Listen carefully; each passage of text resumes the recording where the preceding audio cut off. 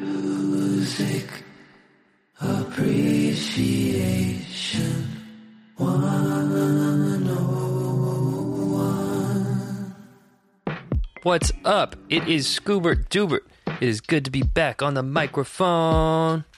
Yeah, I took a little bit of time off for the Memorial Day weekend, the long weekend. Went on a lake, relaxed, gathered myself, grew my creativity once again, and I got some heat for you today. I got some good stuff. Honestly, this might be the best pod that I've done so far, not because I'm going to say good words, but because of the content. I really thought about this one. I was thinking about it on the lake, and it all comes from a Reddit message. So just like I say at the end of every single podcast, reach out to me. I'm happy to answer questions or talk about a subject or anything like that. One dude, I'm not going to say his name because, he didn't ask me to. He asked me, what do you do to stay, in the zone? How do you keep coming up with new ideas? How do you stay excited? How do you keep doing it? And I thought about it for a long time, and there's a whole bag of tricks that I have that I go to all the frickin' time, and I'm sharing with you because I want you to make more music. And if you don't make music, this literally applies to anything that you do creatively. It's about changing perspective. And while these techniques might be a little bit, specific, you can take the concepts, and this might give you an idea for a new way of looking at a problem, come into something and bringing new creativity. So number one, go listen to a lot of music. Get outside of your comfort zone with what you put in. My dad would always say garbage in, garbage out. He'd be talking about junk food or swearing or something like that. But it's a good sentiment. What you put into you, your inputs become your outputs. And so put in a lot of cool music and think outside your genre. One of the things I've been doing is I've been going back in musical history. I'm listening to more classical music. I'm listening to more jazz. I'm listening to field recordings and things, that get different tonal systems. That this might be a pod at some point or maybe a series of pods where I'll go through a bunch of different history because I'm stoked about it. And it helps me because it helps me get outside of my frame of mind. And it always gives me new ideas because I hear something in it and I go, oh, if I just took this kind of rhythmic vibe and applied it to the thing that I do, all of a sudden it's a completely different picture. And that alone can become a whole EP or an LP or, even years of musical cycle. And I'm not saying go appropriate. I'm saying let it open your horizons and engage with musical traditions in a deep way. Let it become part of you. And then because it's part of you, you are going to bring something new to what you do. So it's simple. Get to know your history. And then eventually, once you get to know this history, there's going to be more things and flavors that you want to try than you possibly have time on earth to try. That's how I feel right now. That's part of the reason why I make so much music is I feel this sense of oh my God, there's so much I want to make. There's so many things that I want to do musically. And I have limited time and scope to do it. So I need to be fast. I need to go because there's all of this stuff that I want to do. And so getting a little bit of that drive really, really helps. And you do that through history, through influences. The next one. This is a kind of a game-changing thing. I think it applies to any creative undertaking. Start something and then abandon that idea, but let it lead you to the next idea. Let me give you an example. I'll be oh, I have a chorus idea. I'll start noodling on the guitar, maybe singing, and I'll write down that chorus idea. I'll record it or whatever. And then I'll think, okay, what kind of post-chorus, this other catchy thing that follows a chorus, would follow this bit? And a lot of times, what I end up writing second is more interesting than what I sat down to start with. And then I'll turn that post-chorus into the chorus and abandon that first idea entirely. The way that I think about this is authors. You know how they do in media res, where it's in the middle of the action. And you're just dropped into this universe. This happens in movies all the time too. You're like dropped in James Bond and it's the chase scene and you're like, flying from roof to roof, but you don't know why he's being chased. He's just like being chased by a vaguely Russian man or like this whole thing. And then it sets up this feeling of mystery and intrigue. But I swear a lot of the times that authors do that, it's because they wrote like 14 chapters and then they got to chapter 15 and went, oh crap, it'd be cooler if I just started here, and then threw away the first 14 chapters. One of my grandpa's favorite things was, you're doing well if you're leaving stuff you love on the cutting room floor. He'd write speeches and stuff. And he was all about, if you're editing, like F. Scott Fitzgerald, it means that, you're really being in touch with what matters and the right flow and pace of things.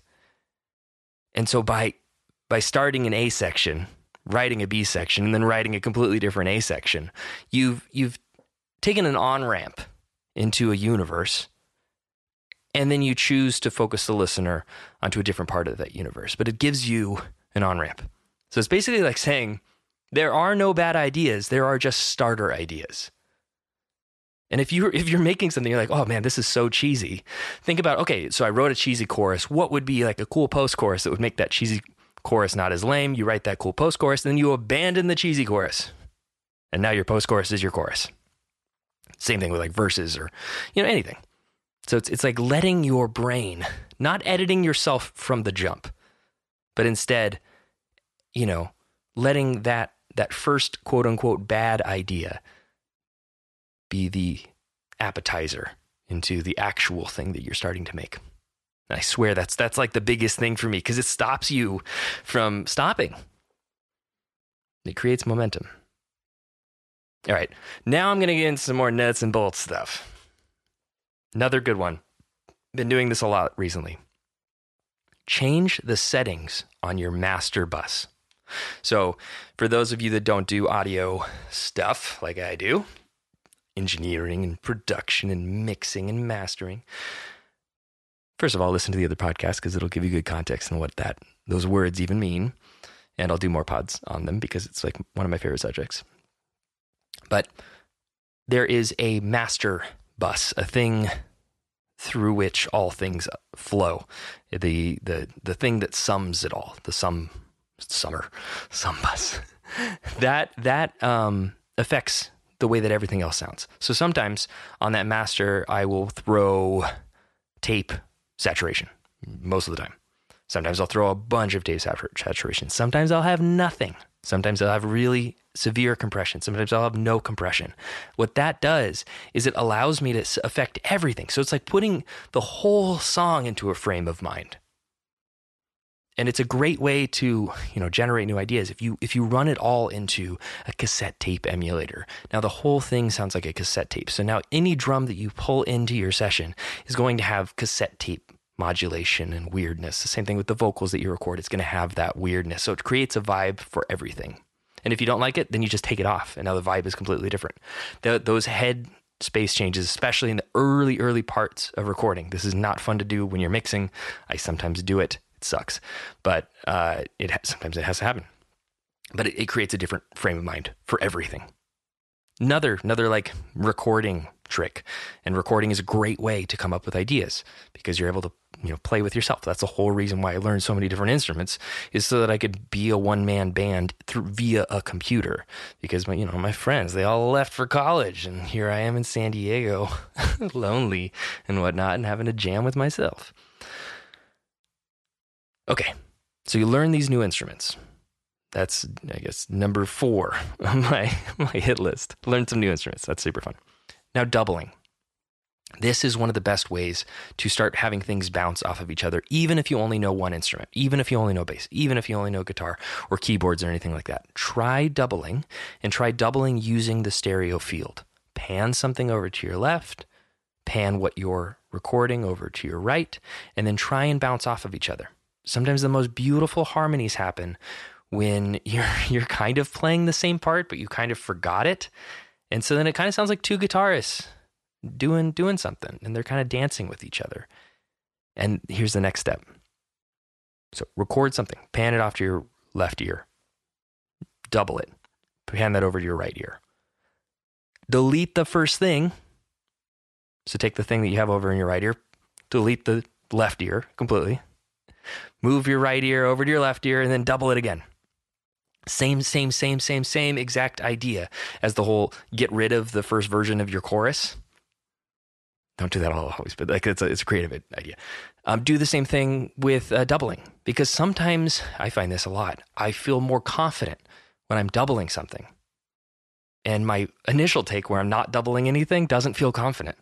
So when I get rid of that, and every take that I've done is to a double, the whole thing sounds more confident and intentional.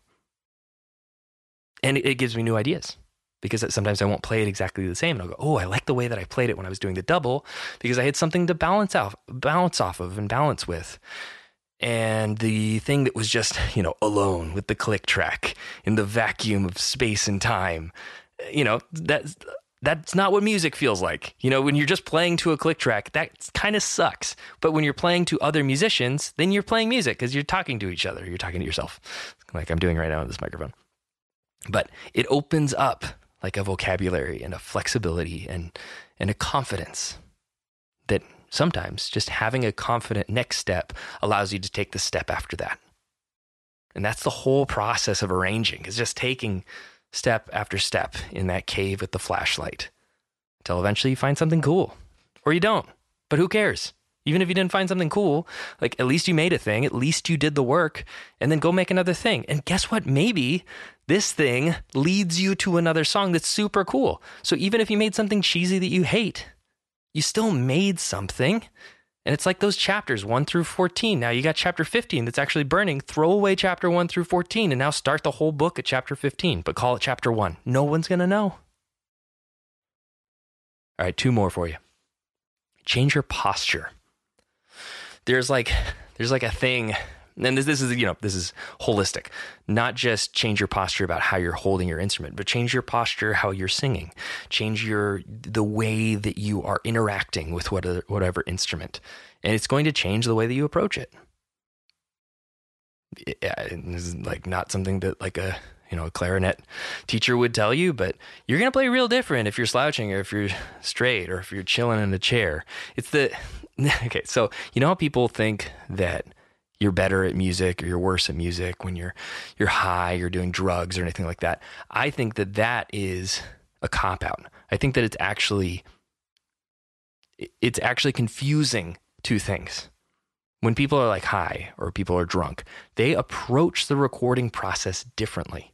All you have to do to get the same different vibe is just to approach the recording process differently. You don't need to be drunk.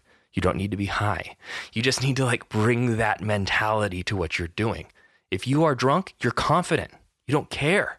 So bring that to your recording. You don't need to be drunk to do it. If you're high, you're chilling, you're slouching, you're laid back. So bring that to your recording. Just do it. You don't need the substance in order to do the thing. That's the whole point with the posture thing. Bring a different headspace. And on that one, go for a walk. That's a free one. Big deal. Go for a walk, take a shower, do like other things. Change your shirt. Sometimes it can be a real good place to start. If you're Mother fan, that's what you do. Final one. And this is a big one. This is a scary one. Change the tempo. Don't do this late in the process. That sucks. Don't do that to your recording engineer. That double sucks. If you've already finished arranging a song, go change the tempo. I am talking on the songwriting part. When you're struggling to find melodies or the next step, try changing the tempo. And funny little secret, a great song, a great melody, it doesn't matter what tempo it is at. It is still a great song. Tempos just allow you to have different windows into it. But if you end up writing something truly great, tempo, key, doesn't matter. It's great. So with that, go make some stuff. I'm going to go make some stuff too. And if you have any questions, reach out to me, scoobertdubert.pizza. You can find all my links. Reddit DMs, IG DMs, email, whatever. and I'll do a pod on it. And also, like, we can talk and whatever. Thanks for listening. I hope this helps.